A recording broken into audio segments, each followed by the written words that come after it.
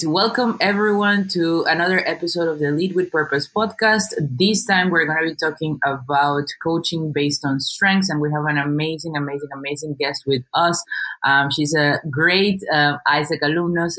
I think you probably met her virtually recently in our PI elections. And yes, you guessed it right. It's Emily Jones from Ryerson University. She's the currently interim Career and Co-op Center Director. And today she's going to be sharing with us her experience back when she was in ISEC, but also mostly after ISEC, what she's doing and how she has been learning about the topic of leadership, strengths, and coaching based on strengths, leading based on strengths. So we prepared some questions for Emily to answer with us and share so you can build your capacity as an MCP in this topic. So, of course, Emily, we can start just by maybe you can introduce yourself, share a little bit about you, and how are you feeling joining this podcast?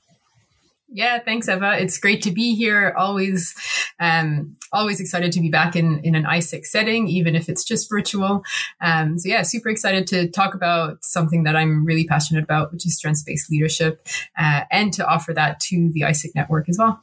Great. Thank you so much, Emily. I'm sure the MCPs are also super excited and keen to listen and to understand more about the topic. So I think we can just go ahead with the first question, which is, tell us about you and like how you were like in your ISEC experience. When did you join? Why did you stay for as long as you did? And what were you doing? Anything that you want to mention about that when you were in ISEC? Yeah, for sure. So my ISEC story starts from where I'm from. I'm from a very small town on the east coast of Quebec. And so when I went to university, when I had the opportunity of going to university, the first thing I wanted to do was to leave the country and to see things outside of, beyond the small town that I grew up in. So I joined ISEC in the early 2000s, in LC Ottawa in Canada. I joined because I was super eager to whether study abroad or go abroad. And I saw the ISEC flyer and I thought that was a great opportunity to do that. Actually, the first role that I had in ISEC was an intern pickup. I was the only person in my LC with a car. And so I had to pick up interns at the airport. And the intern that I was picking up, her name is Bansi, and she's from Botswana. And she was coming to spend a year in Ottawa. And we became really, really great friends. And so, from that first airport pickup, I built a lifelong friendship, but then also really understood the impact of ISEC because I got to meet this person who was coming from a completely different country and to support her in her integration in Canada.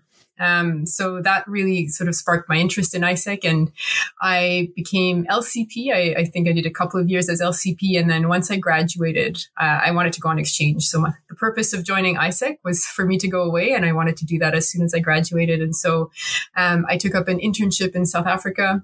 And then moved from South Africa to an internship in Nigeria. So those two internships were, have had a huge impact on my career direction, on me personally as well. And it was such I don't use this term lightly, but such a transformative experience for me to be able to experience living and working in completely different contexts. Just as I finished up my internship in Nigeria, a project manager role became available on the EMC in Canada. And so I joined the EMC in that project manager role and then applied for MCP. So I was MCP in 2008, 2009 with ISEC Canada, and then on ISEC International 2009, 2010. So in total, I spent, I think, 7 years in ISEC, which feels like a really long time. And then after ISEC, I moved to Sydney, Australia, where I spent 7 years living and working there. And so I feel like my ISEC experience sort of continued afterwards as well, because I left AI and ended up in a country that was other than my own country. And moved to Australia at the time because my then boyfriend and now husband is obviously an ISECer, like a lot of people in ISEC. And so we wanted to be closer together, and things worked out. And I ended up staying there for 7 years and then moved back here to Canada 4 years ago with my Australian husband. That's hilarious, actually, now that I think about it, because Canada and Australia are very far from each other and everywhere else in the world. So actually you had to choose like, okay, in which extreme of the world are we going to live in? Yes, So that's absolutely. really funny as well. But that's great. And then, like you mentioned at the beginning of the podcast, that you're very passionate about the topic of leadership based on strength. So maybe you can tell us what's your experience working with strengths based leadership, strengths based coaching, and why does it really matter to you? Like, why are you passionate about it? Yeah. So when I was in ISEC, it was a term that we used, but I don't think I really understood what strengths based coaching and leadership meant until I went through the process that I went through. So when I returned to Canada, I joined the team at the Korean Co-op Center at Ryerson University, and I was leading a project that supported skills development in students who were working while they study. And we wanted to use a strengths-based approach with the students.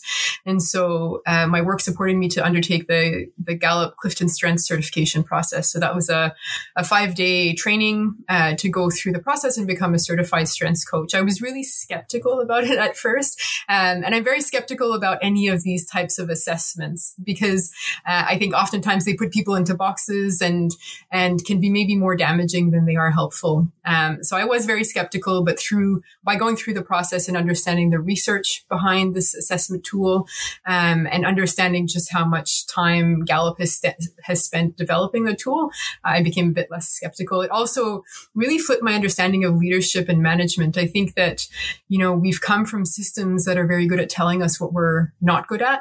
So you go through school and you're told you're not good at math, you're not good at arts, you're not good at whatever, but we're not told very often what it is that we're good at. And so, really understanding strengths-based leadership for me was also flipping my perspective of what it means to be a strengths-based leader. We are often in systems that are fixated on weaknesses, and that comes from a really rigid way that we have of seeing what is right and what is wrong, right? We're told to do things a certain way because our employer does it that way or because that is the right way to do things.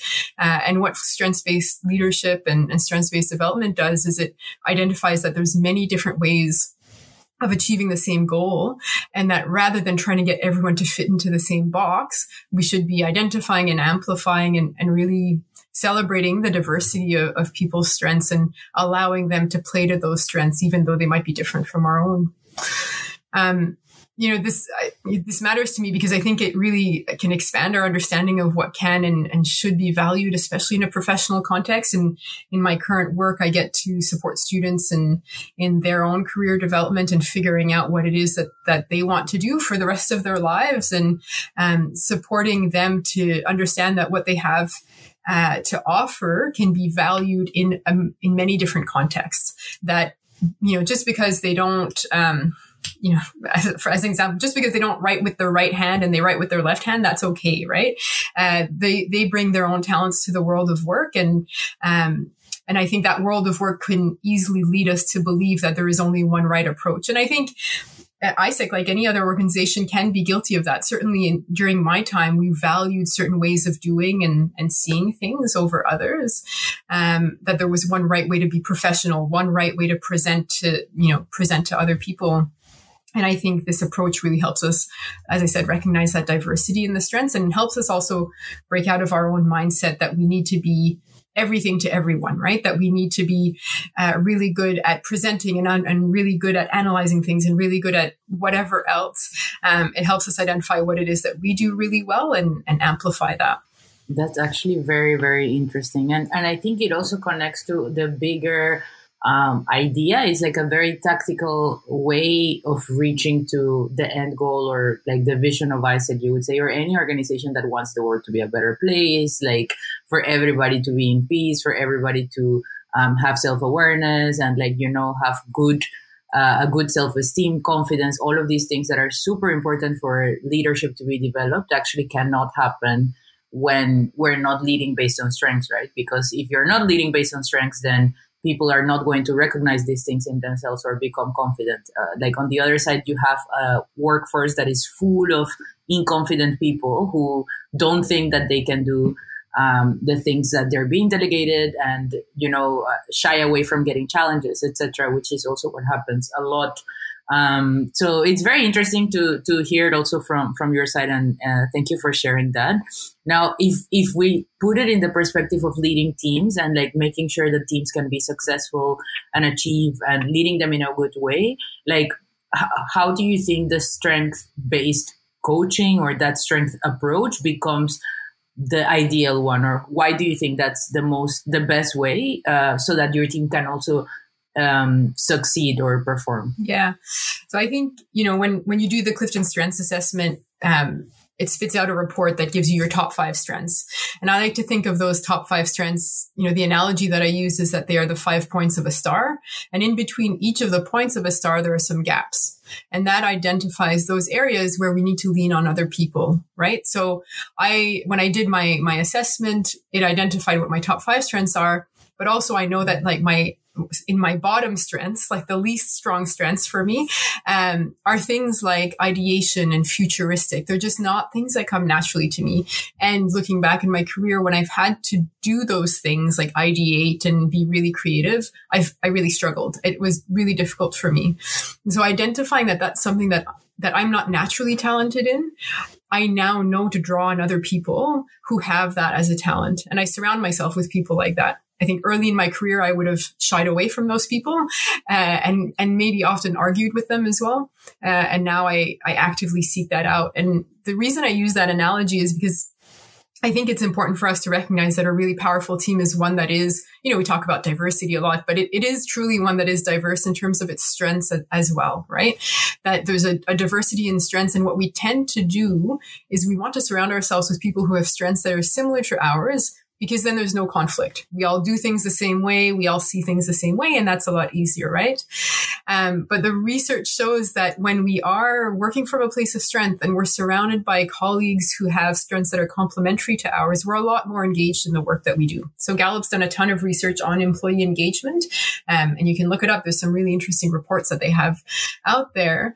But their research does show that when we're working from a place of strength and we're surrounded by colleagues that are complementary to our strengths, we are looking forward to going to work more. We're having more positive interactions with our colleagues. We're having, more positive interactions with people around us because we're satisfied with what it is that we're doing. I think, this approach is super important in leading teams because it's so radically different to how many organizations operate, right? We're still in the mindset often of what existed in the 1950s and 1960s, which was around finding the weakest link in the chain and fixing that weak link because we were about productivity and efficiency, right? This doesn't look for the weak links. Rather, it looks to amplify what the strengths are. And so I'm always, really weary of any organization that says that they're focused on engaging their employees, but when it comes down to it in practice, they really make it clear that if you don't fit in, you're going to have to find your way out, right? So they're not truly strengths-based. Rather, they're saying there's only one way to do things and only one approach that's right. And obviously in all of this, when I do workshops around Clifton Strengths, people always ask, well, I need to know what my weaknesses are. And this isn't about ignoring your weaknesses. And it's also not about ignoring tasks that you don't enjoy doing, right? I said earlier that ideation is one of my lowest strengths. That doesn't mean that I can avoid all opportunities to ideate or to be creative. No, I have to do that in my work all of the time. But it's about creating opportunities to recognize how my top strengths can help me be a better ideator, right? So, yes, being aware of what your weaknesses are, you're not ignoring them, but you're using your strengths instead of fixating on becoming better at something that's not naturally your talent. That's actually very smart. Like using the things that you're good at to overcome those things that you're not so good at, and being okay with the fact that we're all good at different things. And what that makes me think as well is that even when everybody is different in a team, what that helps also is people think that they feel their contribution is more relevant because they are the only ones providing that, or they have more ownership towards playing that role. And they know that if they're missing, the team would be missing that contribution that they're able to provide. What other characteristics would you say describe teams that are coached or led based on strengths? Like if you had to describe okay, this is how a team is when you know their leader or their practices or their policies are around strengths-based leadership or strengths-based coaching, how would you describe that team? Yeah, I think the examples that you just gave are two examples where people feel valued, they feel recognized. I think strengths-based teams are healthily interdependent. So they're not, they're not interdependent to the point of it being unhealthy, but they recognize that they can complement each other. So I think that's one key thing with strengths-based teams, is that they recognize that they have complementary strengths. There's also less competition within the team. So people aren't necessarily jostling for power because they feel valued and recognized as who they are. They're not trying to prove themselves to be a certain way. They're more effective as teams as well, effective in whatever way that they're trying to measure effectiveness. Because when we're working from a place of strength, we're using a lot less effort to be really, really good at what we're doing, right? So the exercise that we often do in these workshops to help people understand what's the difference between working from a place of strength versus from a place of weakness, is we get participants in the workshop to write a statement with their dominant hand and then write a statement with their non-dominant hand. When you're writing from your dominant hand, it's something that comes so naturally to you. You don't even have to think about it. You're coming from a place of strength. When you're writing from your non-dominant hand, you have to use other senses. You have to concentrate. It takes a whole lot more effort.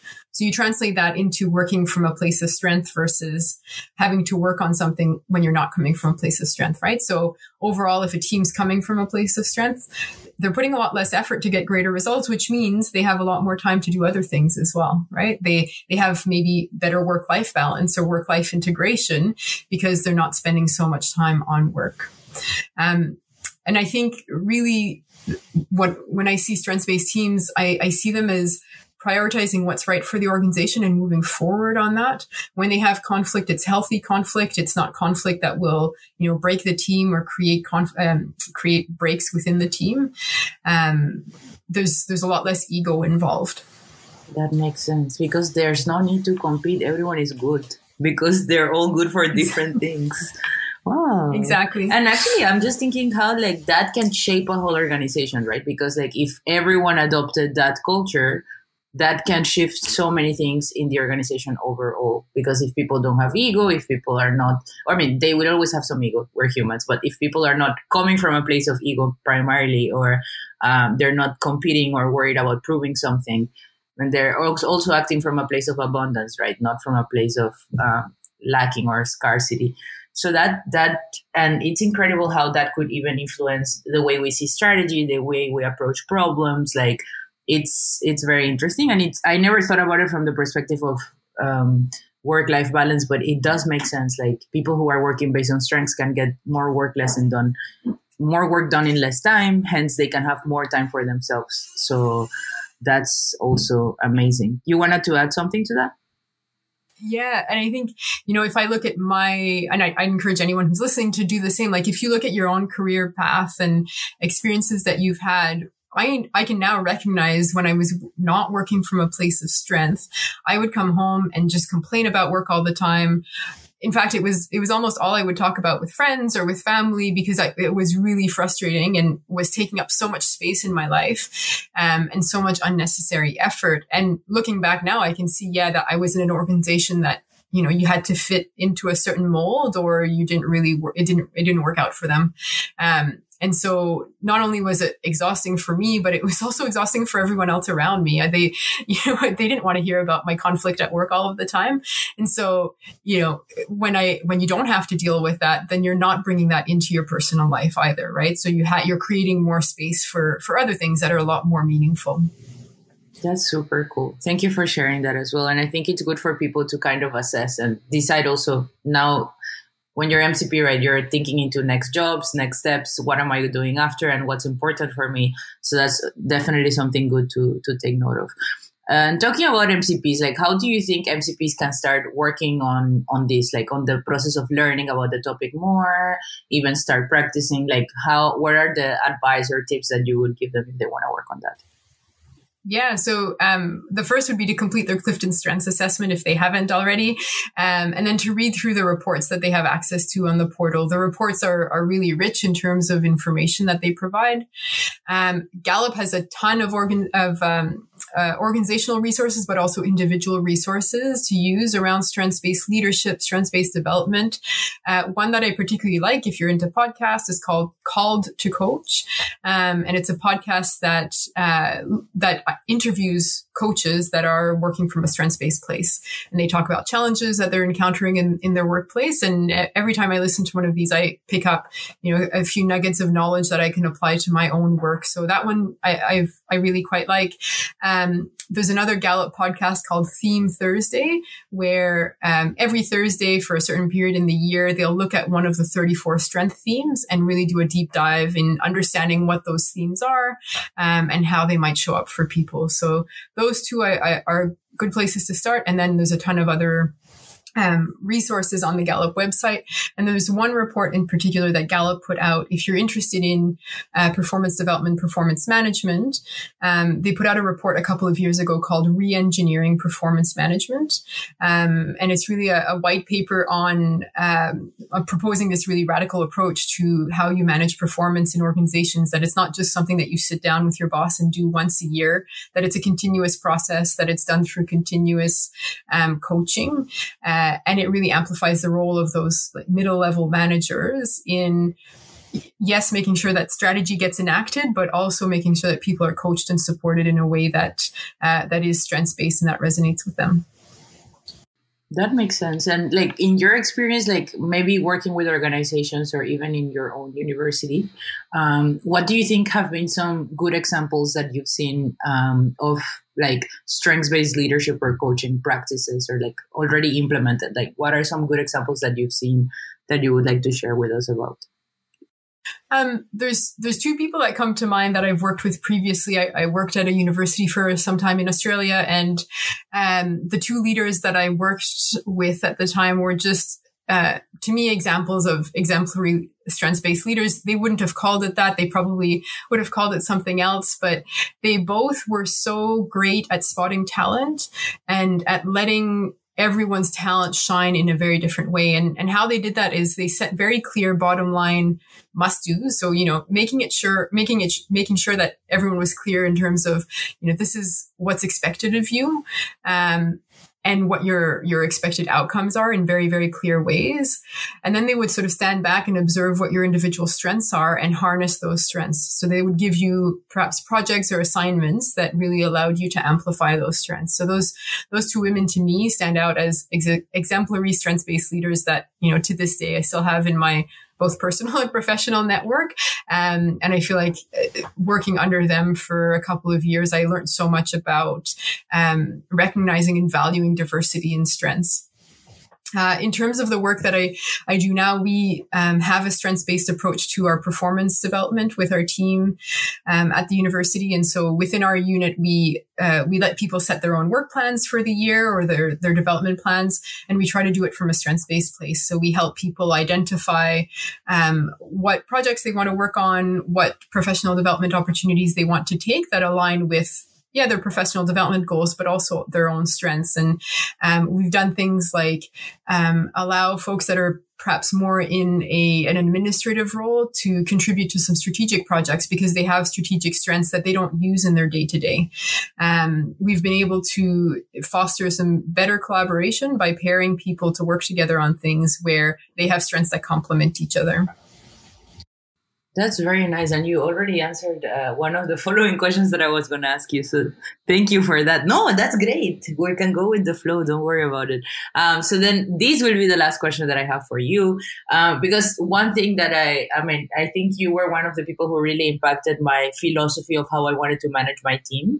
Because you did that training with us last year when I was in the previous AI team. And I remember going through the report that you're talking about and like mapping out that approach with my team leaders. And I've been always trying to do that. But one thing that I remember from the beginning of my experience that was hard is how do I unlearn those biases that have been affecting how humans work for thousands and thousands of years, like those core beliefs of the weakness focused approach of being dissatisfied with a kind of work that is different from mine, or not having the patience because people are, not fulfilling the expectations. And I guess for me, it was always a game of mindfulness and being aware and getting feedback to improve it. But I just wanted to know from your side, beyond learning and gaining the tools, how can we unlearn the beliefs that we have from before, to make sure that we are faithful to those plans and knowledge that we are gathering and trying to implement.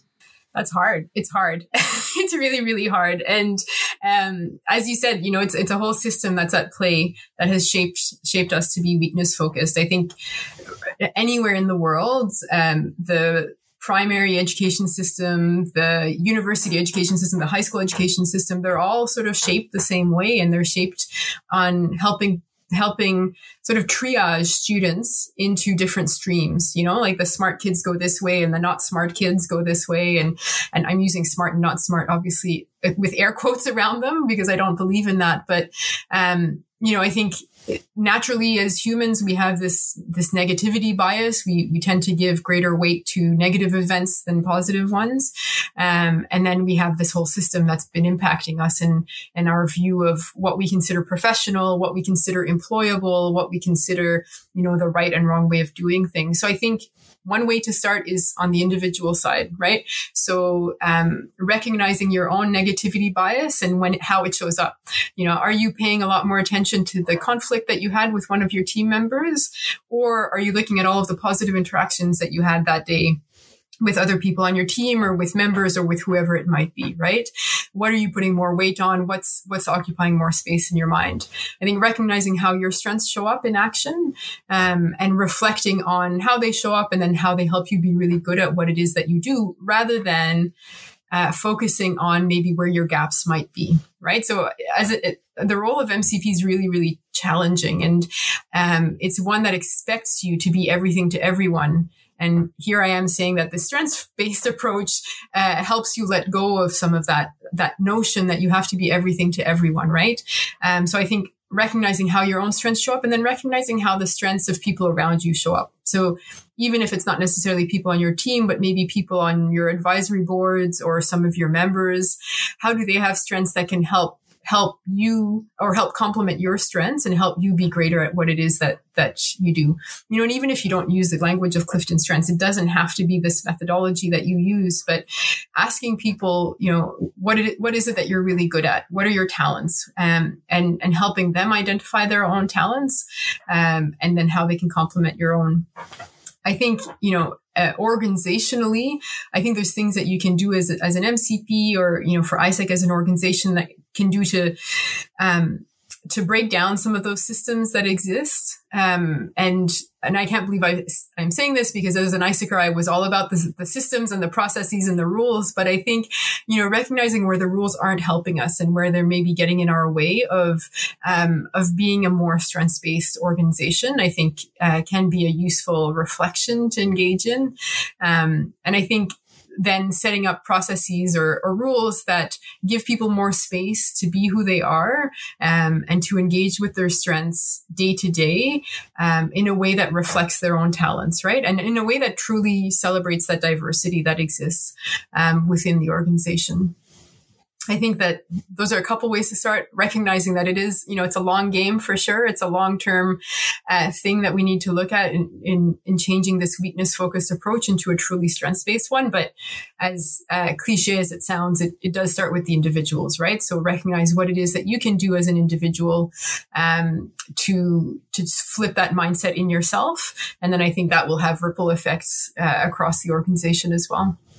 Yeah, I definitely think so too. And even if it's so foreign for us, at least I do believe that everyone here in this podcast has that intention that they would want to see an ISEC that is led based on strengths, and they would want to see their teams being in the way that you were describing them.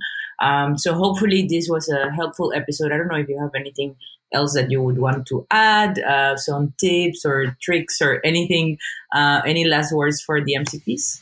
No, just thank you for having me. And I really encourage the MCPs to explore this if it's something that you're interested in.